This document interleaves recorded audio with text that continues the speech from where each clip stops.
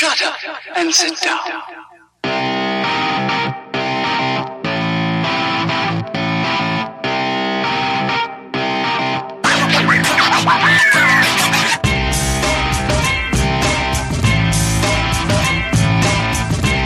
You're listening to The Bridge, keeping you connected with all things sports. Here's your host, John Lund. Hello everyone, you're listening to The Bridge, keeping you connected with all things sports. I'm your host, John Lund, the multimedia sports enthusiast, bringing you this sports show. What's it like to be a sports columnist in New York? We'll talk about that and whatever else I happen to have up my sleeve on episode 89 of The Bridge. Greetings and salutations, everyone. Welcome back to another installment of The Bridge, coming to you live on Sports Radio America every Wednesday night, 7 to 8 p.m. Eastern Time, to bring you the best and brightest of the sports world. That's right, The Bridge is live on Sports Radio America every Wednesday night, though the show is technically pre-recorded. If you do miss the live show, the podcast version of The Bridge is available 24 hours after the initial broadcast, which means you can find the newest episode and additional content from the show on Thursday nights on iTunes under the Bridge Sports Podcast or on my website at londonbridge.com. I'll save all the ways you can listen to The Bridge and where you can find the show until the end of this latest installment. If anything, you can call in or text into the show 24/7 at 929-BRIDGE-7. That's 929-274-3437. Contact the show with your questions, comments, stories, or hot takes, and you'll be featured in the next installment of The Bridge.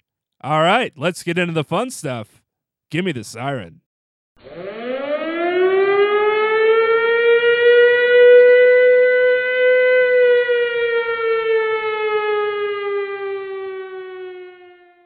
Marshawn Lynch is one of the more interesting players in the National Football League, to say the least. The first to bring back the phrase Marshawn being Marshawn since Manny was being Manny.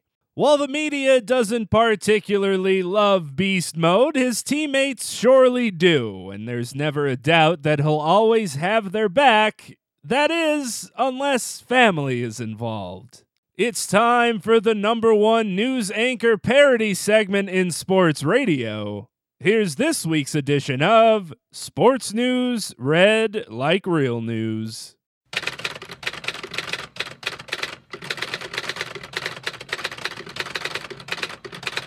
Marshawn Lynch is one of the most captivating players in the National Football League, both for his play on the field and his actions off of it. His career has afforded us some of the most impressive running plays you'll ever see in the sport. A controversial call in the Super Bowl that left him without the ball, and several times where Marshawn has afforded us the opportunity to peel back the curtain of his life as a wordsmith.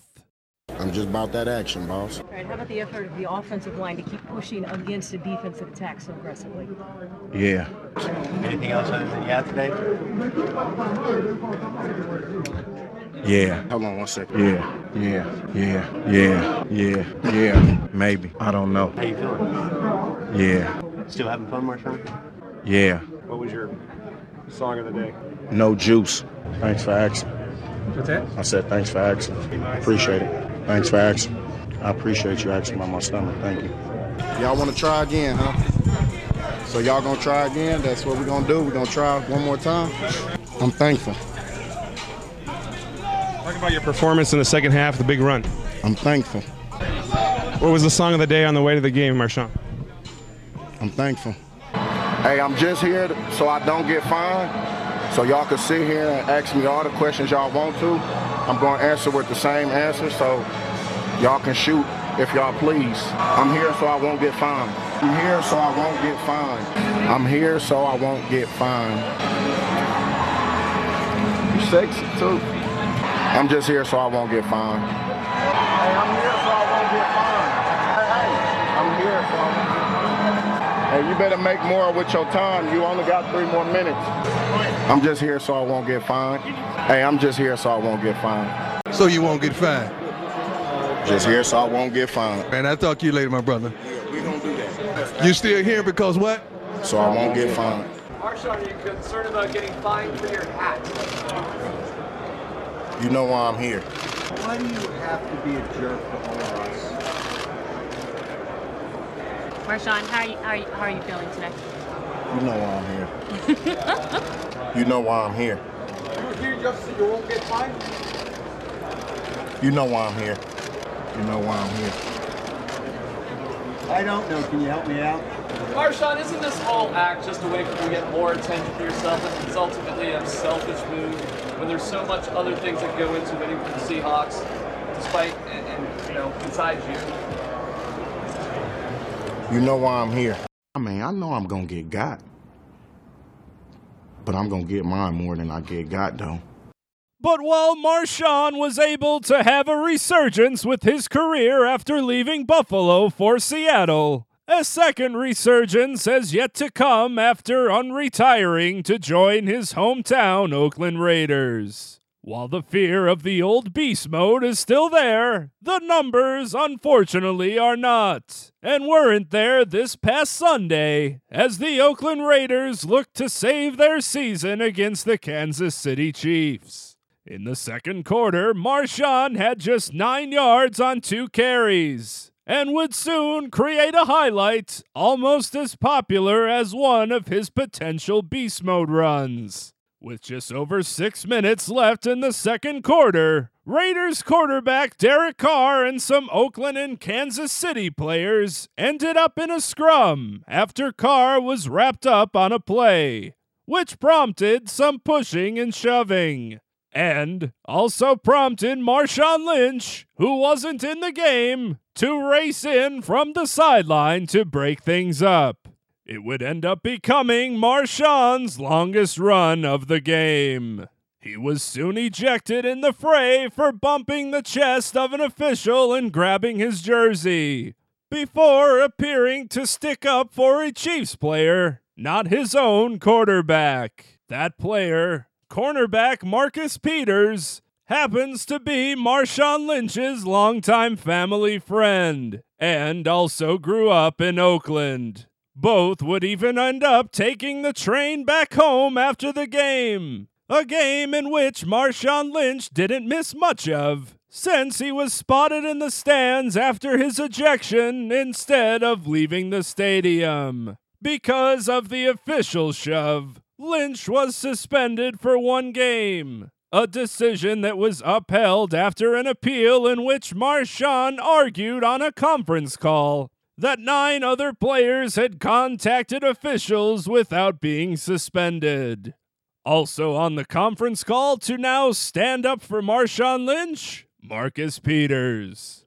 Unfortunately, Marshawn won't be able to play against his former team when the Raiders travel to Buffalo this Sunday to play the Bills. The question is, will Marshawn Lynch make the trip? Hey, I'm just here so I won't get fined. I'm John Lund for Sports News, read like real news.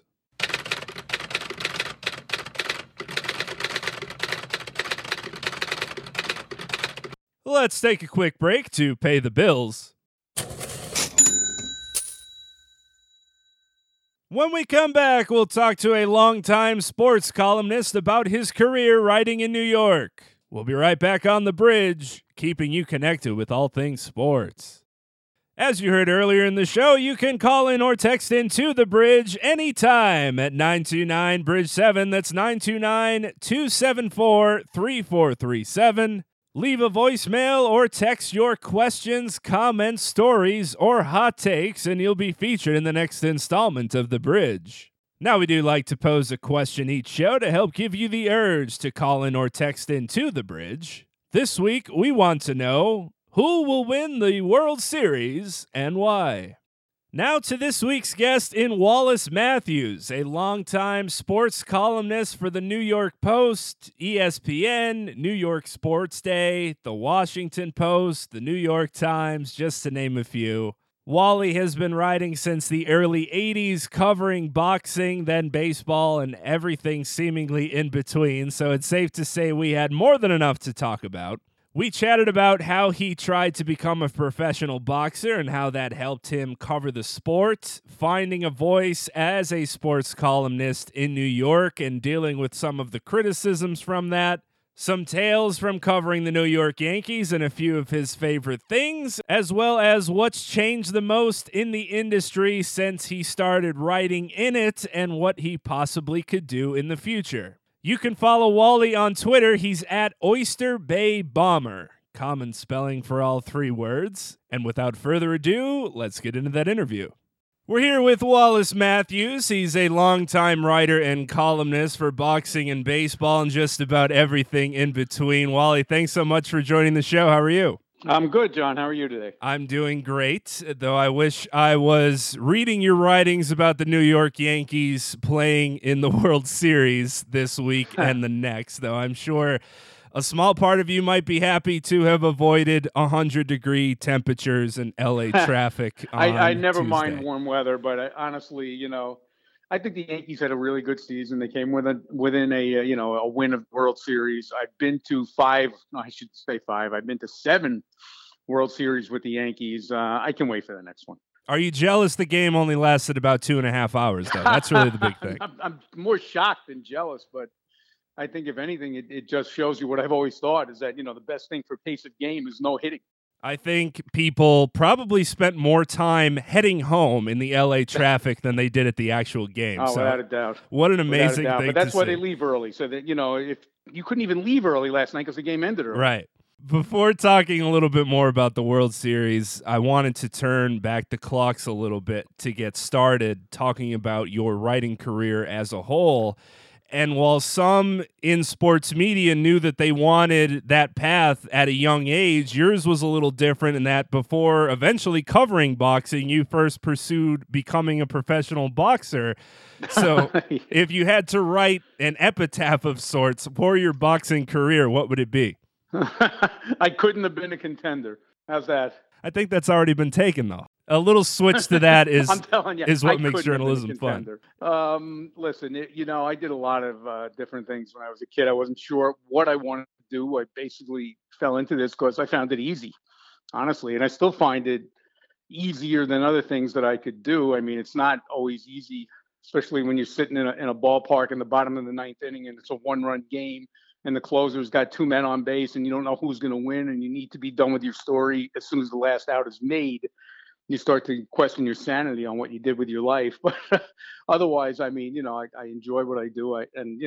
It's something I kind of fell into, and it's not anything that I'm looking to walk away from any day soon. I can rattle these off, but it might be easier for you to as well. Can you give a Cliff Notes version of how you first got into covering sports in 1983 and some of the different spots along the way? Sure. I was going to college here on Long Island, CW Post, and they offered an internship. I was doing some writing there. I was a communication/broadcast major. Wasn't sure what I wanted to do, but they were offering an internship at Newsday, which is the big paper here on Long Island, which at the time had a huge circulation. I think it's about half of that now, but that's happened throughout the industry. And I actually entered I put in an application for this internship. And I actually put down that I wanted to work in news because I wanted to work in politics or news. I really didn't want to work in sports. I wasn't that interested in it. And about a month later, I found out that I did not get the internship. And I thought, okay, well, that's that. And about a week or so after that, I got a call from someone in the sports department who said, would you like to come in and work as a part-timer for us? And, answer the phones. We liked your application. And, they said, unfortunately, you finished. They told me I finished second. Okay. So like an idiot, I said, who actually did you choose? And they said, oh, some guy named Tom Verducci. So I was like, I'd probably never hear that name again. And I think we all know who he is now. He's done okay, yeah. There was no real shame in losing to that guy. So I took the job and I found that I liked it. I found that it was kind of a pressure cooker. I mean, we would work on a Saturday, not only on Long Island, but all over the country. There's a million high school football games and we would just we would have a blitz of information coming in on, every high school on Long Island, and I would have to take that and write it up. And get it into the paper. And I found that I kind of liked the rush of working quickly, working on deadline. And I found that I was a little bit more interested in sports than I thought I was. So from there, I decided to try to work my way in. And I did it, as you pointed out, I had done some boxing before. So my way in was my expertise in boxing. So I started to pitch them that, I could do some boxing for you guys if you need it. And, little by little, they worked me into the rotation. And about 2 years after I got the part-time job, they hired me as a full-time boxing writer. And that would have been 1985. And then you move on to several different outlets in New York and around New York, ESPN. Yeah, I went to the New York Post. They hired me as their lead columnist in 1994. Before that, I had done some TV work for NBC on the Olympics. I did some TV work for ESPN on boxing commentary. The Post offered me the job of their lead columnist. I took it. I stayed with them until 2002. Then I went off to host. I decided to take a shot at hosting a drive time radio show. Went up against two guys named Mike and the Mad Dog, who I didn't think were going to really last too long. Unfortunately, one of them is still there. In fact, they're both still there in different places, and I'm gone. But it was a good 3-year run I had there. After that, I went back to Newsday for 5 years as their lead columnist again. And then in 2010, I got offered the job by ESPN to become their Yankee beat writer, something which I had never done before. I'd never covered a baseball team on a day-to-day basis. And, I really didn't think that I was qualified to do it. But after a while, I found out, hey, this is fun, man. I can really sink my teeth into this. So I did that for 7 years. And now I'm working as a freelancer, mostly for the New York Times, but also a couple of other publications. Still doing Yankees, still doing baseball, and doing as much boxing as I can get. When it comes to your boxing writing, what's unique to that in general? The sport itself and the way the sport is covered have obviously evolved over the years, but when you first started covering it, many newspapers often would put their best writers on that beat, and it's a far more intricate sport than two guys just hitting each other like some people might think. How much did being a former boxer help you in covering that sport, and what makes it so unique to cover in general? Well, first of all, I thought it helped me tremendously. I don't believe in, athletes often say, well, you never played the game, so you can't really understand it. I don't think that's true, but I think it's truer in boxing because boxing is not like other sports. I mean, the boxer in the course of his daily, course of his work goes through intense emotions that baseball players, football players, basketball players don't. I mean, you don't go through the kind of fear and despair and pain and desperation that a boxer will go through even when he's winning a fight. It's just such a much more intense experience being enclosed in a 20-foot square with another guy who wants to kill you. I'm sorry, it's not the same as standing in against Clayton Kershaw or having to take a free throw in the last seconds of a game, or even, playing in an NFL game. It's completely different. You're in there all by yourself with no teammates. You can't tap out like you can in MMA. You can't call a timeout. You can't call for your mommy. It's just you and another guy who has the same intention that you do, which is to kill the other guy. So, I mean, that's about the most intense experience I think you can get in sports. So, yes, having done that, I think it helped me because I was able to understand what the boxers were going through.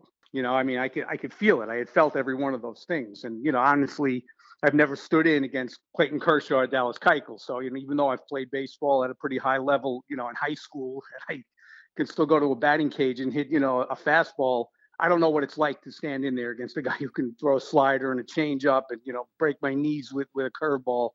So I can't really relate to that the way I could in boxing. And, I think as to the uniqueness of the sport, I just told you what it is. I mean, it's, everything else is a game. This is actually literally life and death.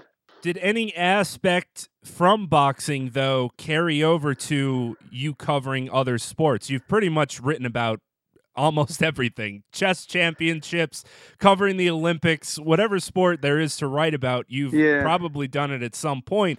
And regarding baseball, you've been with boxers after losses, probably when they're emotionally drained at different points throughout different careers. And I've been in hospitals with families who are basically conducting a death vigil over a loved one. So, I mean, there's nothing that compares to it.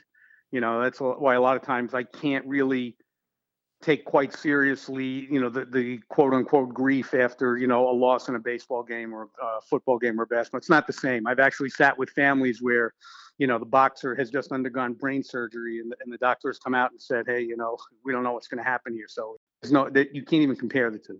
Writing as a columnist is a much different world than writing as a reporter because you're taking a stance, you're putting yourself out there. And in your case, Wally, you were doing so for much of the time in New York, where readers, of course, as you know, will let you hear about a disagreement they might have with you, especially now with social media and the internet. Yeah, well, that's changed. Now it doesn't matter where you write anymore. Readers let you know. Right. How long did it take you to find your voice as a writer or even the confidence it takes to write in that way? That's a very good question. It took a while. It took a while because I think like a lot of young writers, I started out, I won't say imitating, but trying to emulate people whose style I admired. And I think that in the beginning, I think I was trying to be a little bit too much of Jimmy Breslin, and not enough of myself. And you're right, it comes with confidence. It's after a while when you realize that, hey, you know what, my own people actually agree or see validity in my thoughts, so I don't have to write it the way this guy would write it or the way that guy would write it. I can write it the way I write it. And now, I've taught journalism at a couple of colleges, and I have children who I've, mentored through their writing skills. And I always tell them the same thing. Write it as if you're telling me the story. If you wanted to tell me a story and you want to keep my interest, write it that way. Don't write it the way Shakespeare would write it or Edgar Allan Poe or Hemingway. Write it the way you would sit down and say, hey, Dad, this is what happened today. And then I'm going to listen. You're going to grab me by the lapels and I'm going to listen. And it took me a while to understand that was the way I had to write. But once I did, there's no turning back. That's the way I write now. Do you have a story of a player or a coach or someone involved with the topic of your writing where someone might have called you out for something you said? It happens from time to time. I wouldn't give you any personal things because I don't believe in speaking negatively about guys that I cover. If they deserve to be criticized for performance or some kind of behavior, I'll be more than happy to write that. But things that happen behind the scenes, I think should stay there. But yeah, I mean, I've had guys in different ways say that they didn't like something I wrote, and I'll tell you what, I'm always open to that. Always. I mean, I can tell you a story. This is probably not going to be as spectacular as you want, but a couple of years ago, every year the Yankees have a fifth starter competition, just like an annual thing. A couple of years ago, they had 3 or 4 guys in it, and it was David Phelps and Adam Warren and a couple of other guys. And the way I wrote the story made it seem as if David Phelps was going to win the job and that Adam Warren wasn't even being considered. Well, David Phelps came up to me in the clubhouse the next day and said, hey, man, Adam Warren's one of my best friends, and it makes it, you quoted me, and it almost made it look like I was dismissing Adam. So I said, geez, I didn't mean to do that, and I apologize. And I went over to Adam, and I said, look, I apologize if, this offended you in any way, you felt like you're being dismissed. And he said, I don't even know what you're talking about. I don't know what you wrote. But I mean, like, to me, that's the way to handle it. He came over, in a civil manner and said, look, I think, you did something wrong here. And I said, fine. And, we went back in and we corrected it. And that was the end of it. I mean, I've had other guys who have threatened me. I'm not going to give you any names, but I've always been able to talk my way out of things. We've never, had a problem where anything got physical. And I've never had anybody ever dispute the accuracy of what I've written. I have had people take issue with the tone. But, that's a matter of personal taste, and you really can't tell me how to write something. But I've never had a guy say to me, hey, this is factually wrong and you have to change this. Right. It's almost part of the job when it comes to being a columnist, where you sometimes have to be a little harsher with the tone of something just to get your point across. But I will tell you this, as I've gotten older and hopefully more mature, I think my tone has become a little bit more diplomatic. I think in the beginning I was, and don't forget, I've worked in some places where it was expected for you to be basically a hatchet man. It's not a secret, but the New York Post wants you to write differently than the New York Times does. Right. And, I think that you have to tailor yourself to the outlet that you're writing for. And the other thing is you write different sports differently. Boxing, you can write a little bit harsher than you can write baseball. Just because the boxers are pretty self-critical and believe it or not, probably more tolerant of the media than any other athletes I've ever covered. Baseball players a little bit more coddled, a little bit more used to being idolized than criticized. So you have to kind of watch the way you ask them. You have to be careful in the way you ask a question. You have to be careful in the way you write things. And I think it comes with experience. And I think as you grow up, you realize, hey, these are the things that work and these are the things that don't work. It's also interesting to see the evolution of where we are now in a hot take culture of sorts, where some writers are just going for clicks and not necessarily the accuracy that you've talked about. And it probably would have been easier for you maybe toward the last couple of years to go that route. If somebody offered enough money for it, it would be hard to turn down, but it's a different type nobody's of offered writing. enough money for it. And B, you know what? I have faith in the public. I know a lot of times, that's going to come back to bite me because the public will disappoint you very often. But I think people see through that after a while. I really do. I think they see when guys are just trying to say something for effect and when they have something behind it to support it, And I do think that after a while, when you lose credibility, and here's the thing, look, there are some guys, I know that you watch some shows where some guys have zero credibility, but they are quite compelling in terms of how they present their ideas. And I think people will watch that as a spectacle without taking the people seriously. You know what I'm saying? Like, that's what I expect from him, but I got to hear what he's going to say tomorrow, even though it's going to be insane. Right. I don't want to be that guy. I never wanted to be the guy that people were saying, oh, this guy's crazy, but let me hear what he says. I want to be the guy that people say, this is a guy who's going to tell me why with the right reasoning behind it. He's going to tell me something that I can trust.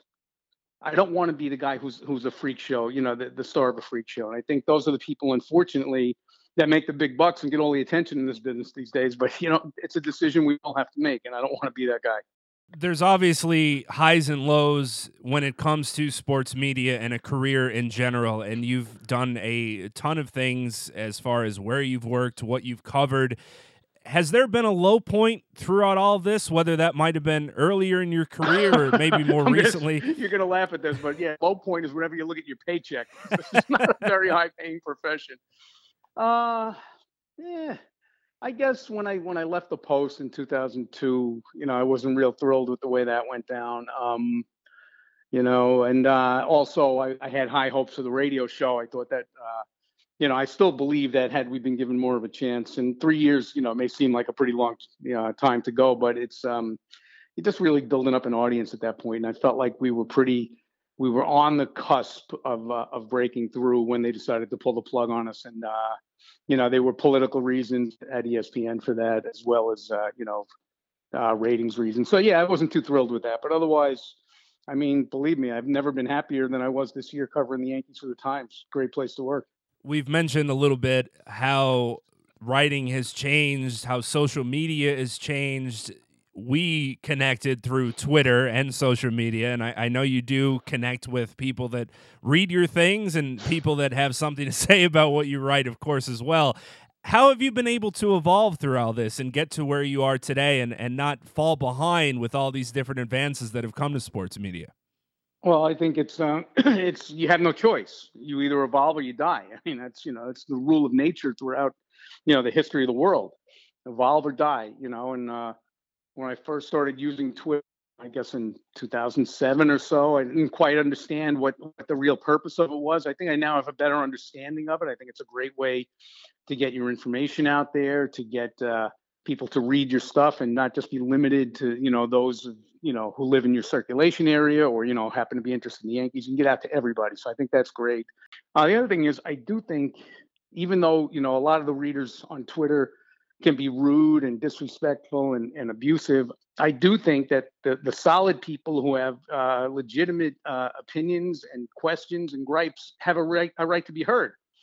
And they do have a right to hear from me why I did certain things in a certain way. If you read my Twitter timeline, I interact a lot with the fans. I think they deserve it, and if my only hard and fast rule is if you name call or if you're disrespectful, I block you. That's it. That's not it. If you want to have, that's not allowed. If you want to have a civil discourse with me, I'm more than happy to do that. And as I say, as a journalist, I believe I owe that to you. And I think in return, I think that the readers owe me a little bit of respect and civility. No name calling, no personal attacks, no disrespect, or you're out. The last one on the writing side of things before getting into some of your favorite things from getting to do this. Is there something that you missed from when you started doing this, or maybe even from journalism in the past, that you wish was still around, or something that you might have enjoyed if it was still around in sports media? Personally, if I could stop time, it would be 1986 for the rest of my life, because not only was I a much younger man, but my job was to cover boxing, which at the time probably among the most popular sports on earth. I was covering Mike Tyson, Marvin Hagler, Sugar Ray Leonard, Roberto Duran, Evander Holyfield. I mean, these were important fights that got on the back page or on the front page of the New York Times, got on the back page of every tabloid in America. The world would stop, to read what I had to write about, a particular fight. So yes, I miss that. I miss the fact that that's no longer a thing, and I seriously doubt whether it ever will be again. But again, we have to evolve and we move on. If now the thing is, people want to read about the NBA, it may be time to move on to that. That's just the way we stay alive in this business. But if that's the one thing I do miss is the glamour and excitement of a big boxing match, which I don't really think exists anymore. So you don't think that came with the Conor McGregor-Floyd Mayweather fight? That might have been the stake through the heart, to be honest. I was thinking about that the other day. Conor McGregor made $100 million for his first professional fight. Fought like an amateur. Probably couldn't fight his way out of the press box if I'm in it, okay? This guy cannot fight at all. He made 40 times more than Muhammad Ali and Joe Frazier made in their fight in 1971. And I realize you can't compare the money, between then and now and the revenue sources, but that is just obscene. When it comes to where you currently are now, I know there's been years where you've been freelance and have been working at high places. It's not like you've just been writing for maybe a local newspaper that you might get with no, somebody we haven't gotten to that point yet, but you never know. Stay tuned. Have you thought about what the future might hold for you, whether that could be writing on your own website, branching out in a sense on your own, moving back into radio, maybe sitting down and putting your thoughts together for a book? All of those things. I have considered all those things. Actually, just to clear it up, I left ESPN at the end of the 2016 season. So I've been a freelancer for a year, and quite honestly, I kind of like the life. I'm not thrilled with traveling, on 13 road trips every summer. I was kind of happy to just cover the Mets and Yankees here at home, and do a couple of fights and all. But yeah, I certainly have looked into the possibility of my own website, perhaps a boxing oriented website, doing my own podcasts. I think that's the wave of the future at this point. I mean, really, you see more and more. I mean, the Times, honestly, used me on nearly 100 games this year as a freelancer. And I think that's the way a lot of papers are going to go. So it's much cheaper. You know what I'm saying? You could pay me by the game. And even if you pay me a decent wage by the game, you're not worried. You're not responsible for my health insurance. You're not responsible for my retirement. I'm not, you're not responsible. You're not really liable for me. I just think that you're going to see more and more papers do that. So the thing is, I don't really think I don't think it's a lucrative thing to look for a full-time job with a newspaper or an outlet anymore. I think in the future, more journalists are going to make their living the way I am, which is freelancing for a lot of different places. In the past year, I've written for the Washington Post. I've written for the Times. I've written for The Athletic. I've written for Complex Sports. I've written for HBO. I've written for a couple of other boxing websites. I mean, there's a lot of revenue streams out there if you're willing to hustle and sell your wares where they'll be bought. And believe me, there are places out there they can be bought. So I'm fine, doing this the rest of my life. But at some point, if it looks like I can do my own thing and not have to split the money with anybody, I'm all for that. I wanted to wrap things up with a couple of quick-hitting questions for you about some of your favorites from doing all of these things. And the segment that I do is called Easier Pass. So you can pass on any of these, but I think they might be easy enough to answer. First, your favorite sports moment, whether as a fan or as one that you've been able to cover, or both. Tough one. There's two that I would mention. One is the Rangers winning the Stanley Cup in 1994. because that was just an incredible scene to be at. And having been a Ranger fan, long-suffering Ranger fan from when I was a kid, it was a really hard thing for me to separate, my personal feelings from what I was writing about. I thought that was a great moment. The other one was George Foreman knocking out Michael Moorer to win the heavyweight title. I believe it was 1995 as a 45-year-old man, something nobody expected to see. The place exploded, and I've never seen an arena quite as joyful as that one. So to me, it's a dead heat between those two. Biggest difference from the old guard Yankees, quote unquote, with the core four to this year's Yankees team with these younger group of guys? Oh, much more energy in the room this year. I mean, look, those teams were great, but there was a rigidity about them in some ways where, there were unwritten rules. This is the way Yankees behave. This is the way we act here. We don't do, we do it this way. We don't do it that way. And that worked for that group. And I don't think it would work for this group. I think this group is more, as I said, a little bit looser, a little bit more energy, obviously a lot younger and more athletic, and in some ways, more fun to cover. I know you hate predicting baseball, whether that involves a series in general or just looking ahead for what happens. And it is a terribly difficult sport to have to predict. But from what you were able to see from this Yankees team, obviously a little disappointment for them coming up short in the ALCS, even though not many expect them to be there. Is there something you think they need that might help them in next season? Yeah, they certainly need a starting pitcher. They need one more top-flight starting pitcher. I mean, we don't know what Tanaka's going to do. Severino obviously seems solid. I think Sonny Gray is going to be better than he was this year. And I kind of think they're going to offer CeCe at least a 1-year or 2-year deal to come back because I thought he was that good. But, after that, you lost Pineda. I'm not sure Jordan Montgomery is the answer. Maybe they try Chad Green as a starter again, but I think they got to go out and get a pitcher. Can anyone convince you from either your coworkers or someone else to come back to voting for the Baseball Hall of Fame? No, that's done. That's absolutely done. And you know what? The beauty of it is, as long as I write for the New York Times, I can't vote for the Hall of Fame. So it's not even, it's out of my hands. But, if you want me to reiterate my reasons real quickly, I will. I think it's become a thankless task over the years. I find it harder and harder to cast a ballot that I feel good about because I honestly can't tell who was on steroids and who wasn't. I mean, there are guys who I know for sure were, but there are other guys that might have been. And there are other guys who I might not even suspect that were.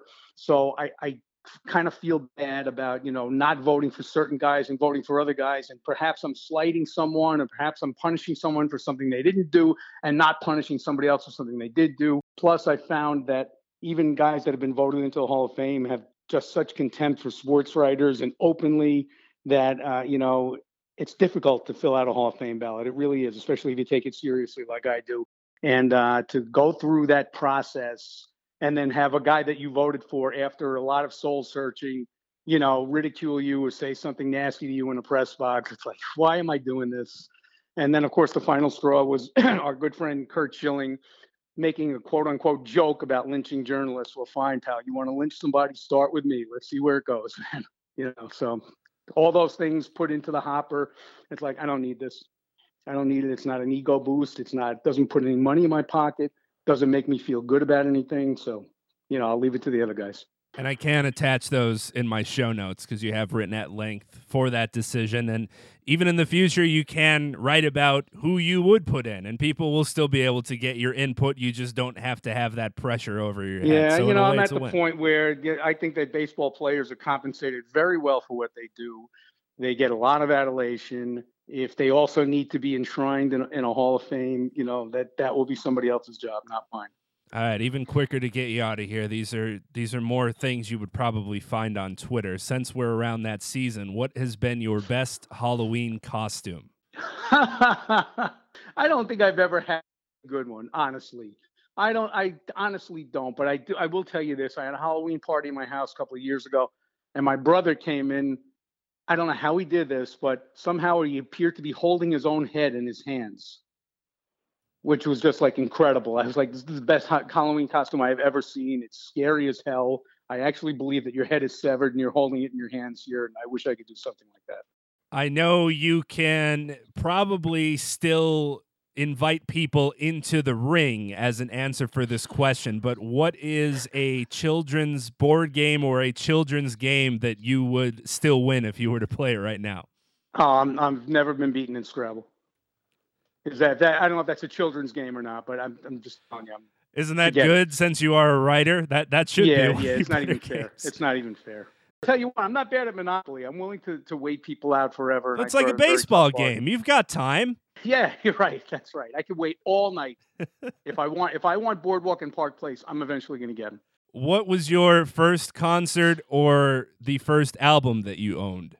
Interesting. No, this is really going to date me, but the first single that I bought was I Want to Hold Your Hand by the Beatles when it first came out. You are dating yourself, Wally. and that was a 45, brother. That was not an album. First concert, I think probably either Led Zeppelin or Deep Purple at the Nassau Coliseum, like in 1972 or so. Yeah, it was back a ways. A long time ago. The last one for you, I usually pose this to high school athletes when I do Athlete of the Week, and it's a question that I would probably need a week to think about, but I throw it on them and I'll throw it on you. 3 people you'd like to have dinner with, dead or alive? Oh my gosh. Abraham Lincoln. I think we're going to go completely dead. Abraham Lincoln, Edgar Allan Poe, and my favorite all-time fighter, Jack Dempsey. Excellent. So the best way for people to keep up with you and to find you next baseball season or whatever else you might be doing up until then is to probably follow you on Twitter?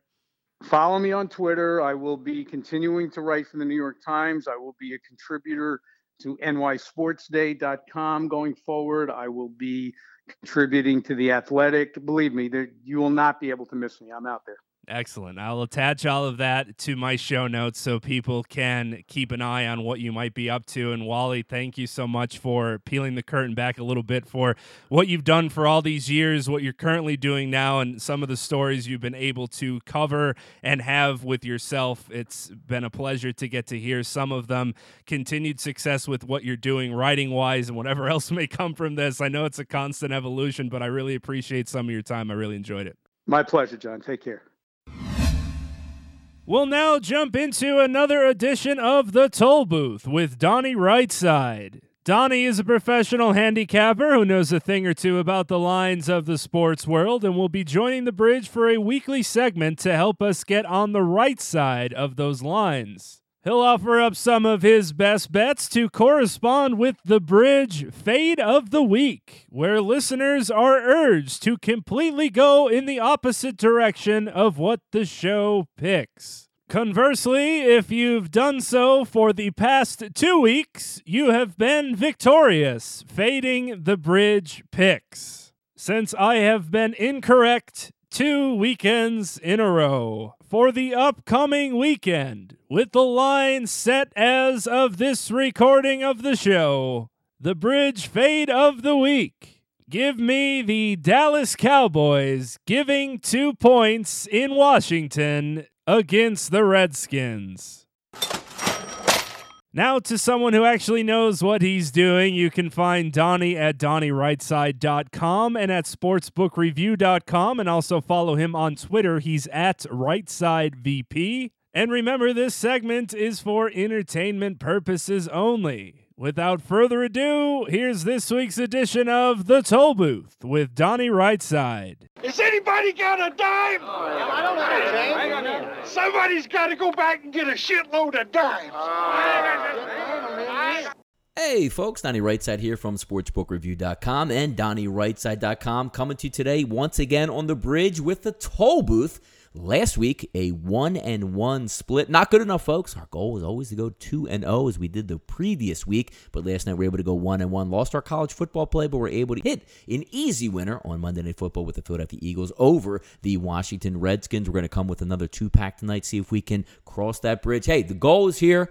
Go out, have some pizza, have some beers, maybe a little bit left over, take the lady out, have a good time this weekend. Let's win you some money out there, folks. That's what the name of the game will be. We're going to start this week in college football. That's going to be rotation 2:15, 2:16, a 3:40 p.m. Eastern time kickoff between the Houston Cougars and the South Florida Bulls. At time of taping here, the line at CG Technologies is minus 10.5. Bet Chris at 10.5, and also sportsbook.com at 10.5. So we'll stick with that line. We're going to lean on the South Florida Bulls, give a little bit of a background on the story here for us. Last two games that the Houston Cougars did play at Tulsa didn't show up, losing 45-17. Then played a game at home versus Memphis, had the lead late, but actually blew the game as a 1-point favorite, losing 42-38. Looking back with South Florida, it's been pretty much cherries on the season, beating Illinois 47-23, Temple 43-7, East Carolina 61-31, Cincinnati 33-3. Last week as a 10-point road favorite to a decent Tulane team. They actually didn't cover the spread, folks, winning 34-28. But if you dig a little bit deeper in that football game, late in the third quarter, the South Florida Bulls had a 34-7 advantage. Creeped up, a couple junk touchdowns that ended up, so maybe getting a little bit cheaper tonight. Let's lean on the South Florida Bulls on Saturday as part of our college football action. Flipping it over to Sunday, let's have a little bit of fun here. We've been doing very well in the National Football League. I anticipate us having a very nice day. Also, we're going to take a look at a pro football game here, 265, 266 on the rotation, 1 p.m. on Sunday. It's going to be the Chargers and Phillip Rivers versus New England and Tom Brady. At the time of taping tonight, Chris has the line at -7. CG Technologies at -7, -120. Bet Online showing -7.5 plus 102. So we'll stick with the touchdown here as the prevailing line. You saw last weekend, if we're taking a look at New England, riding the ship, 23-7 victory over Atlanta. The week before, down 14-0, a nice comeback winner, 24-17 over the New York Jets. Beat Tampa Bay on a Thursday night football game, 19-14. Getting a little bit healthy here, but we're actually going to lean on the visitors here with Phillip Rivers. Playing some decent football here. If you watch earlier in the season, one of the losses they took was to the Kansas City Chiefs at home, 24-10. That game was a 17-10 game into the fourth quarter. A late tack-on touchdown made it look a little bit worse than it was. The Philadelphia Eagles, 26-24. They lost there. New York Giants beating them as a 3-point dog, 27-22. And also taking down the Oakland Raiders as a dog as well, 17-16. And putting away the Denver Broncos, 21-0. Seems to me Phillip Rivers, when you're getting more than 3.5 points in the game, he's always going to have your team there, at least knocking on the door in the fourth quarter, if not winning the football game. We're going to lean on the Los Angeles Chargers this one, folks. We're going to take it +7. So just to recap here, on Saturday, we're going to go college football action with South Florida, -10.5 to pull out the victory and cover versus the Houston Cougars. Then we'll flip it over to Sunday. I know it's kind of sacrilegious, but we are going to go against the man, the myth, the legend, Tom Brady on Sunday and lean on those Los Angeles Chargers, getting the 7 points there. This has been Donnie Rightside from sportsbookreview.com, DonnieRightside.com. Always have a lot of fun here on the bridge. Cross that toll booth, put that money in your pocket. Let's see if we can grab some winners. See you again next week, folks. Take care. Left side! Strong side! Left side! Strong side! Left side! Strong side! Left side! Left side! Strong side! We'll close out the show with another installment of 5 Minutes in the Film Room with Joe Burris. Joe and I have been teammates on the basketball court, sports editors for our college newspaper that is no longer in literal print, and hosts for the prestigious John and Joe Sports Show, which was once found on 99.5 WUSR Scranton and the Royal Television Network. Since Joe usually sees more movies in a year than the 52 weeks within it, he now holds the reins to this segment, and don't worry, there aren't any plot spoilers, so you'll still be able to see these films, just with a better breakdown of what will be in store if you do so, along with Joe's final rating of the film compared to something or someone in the sports world. This week, Joe will break down The Snowman, which Rotten Tomatoes describes as when an elite crime squad's lead detective investigates the disappearance of a victim on the first snow of the winter, he fears an elusive serial killer may be active again. With the help of a brilliant recruit, the cop must connect decades-old cold cases to the brutal new one if he hopes to outwit this unthinkable evil before the next snowfall. The Snowman, as you might have heard, has not been reviewed well and has an 8% rating out of 100 on Rotten Tomatoes. A film so bad that it won't even become a cult classic. A film so bad, you might just have to go see it for yourself. Or at least wait until it comes out on Netflix. You can find Joe on Twitter. He's at DukeMich. That's DUKEMICH. You can also read his movie reviews, previews, and ratings at cupofjoe.com. Again, that's cupofdash or hyphen or whatever you'd like to call it, joe.com. Without further ado, here's this week's edition of 5 Minutes in the Film Room with Joe Burris. What's up, everybody? I'm Joe Burris, and this is 5 Minutes in the Film Room. Since 2014's Gone Girl, October has been the stomping ground for psychological thrillers based on books. Gone Girl was a critical and box office success, so naturally studios have tried to piggyback off its good fortune.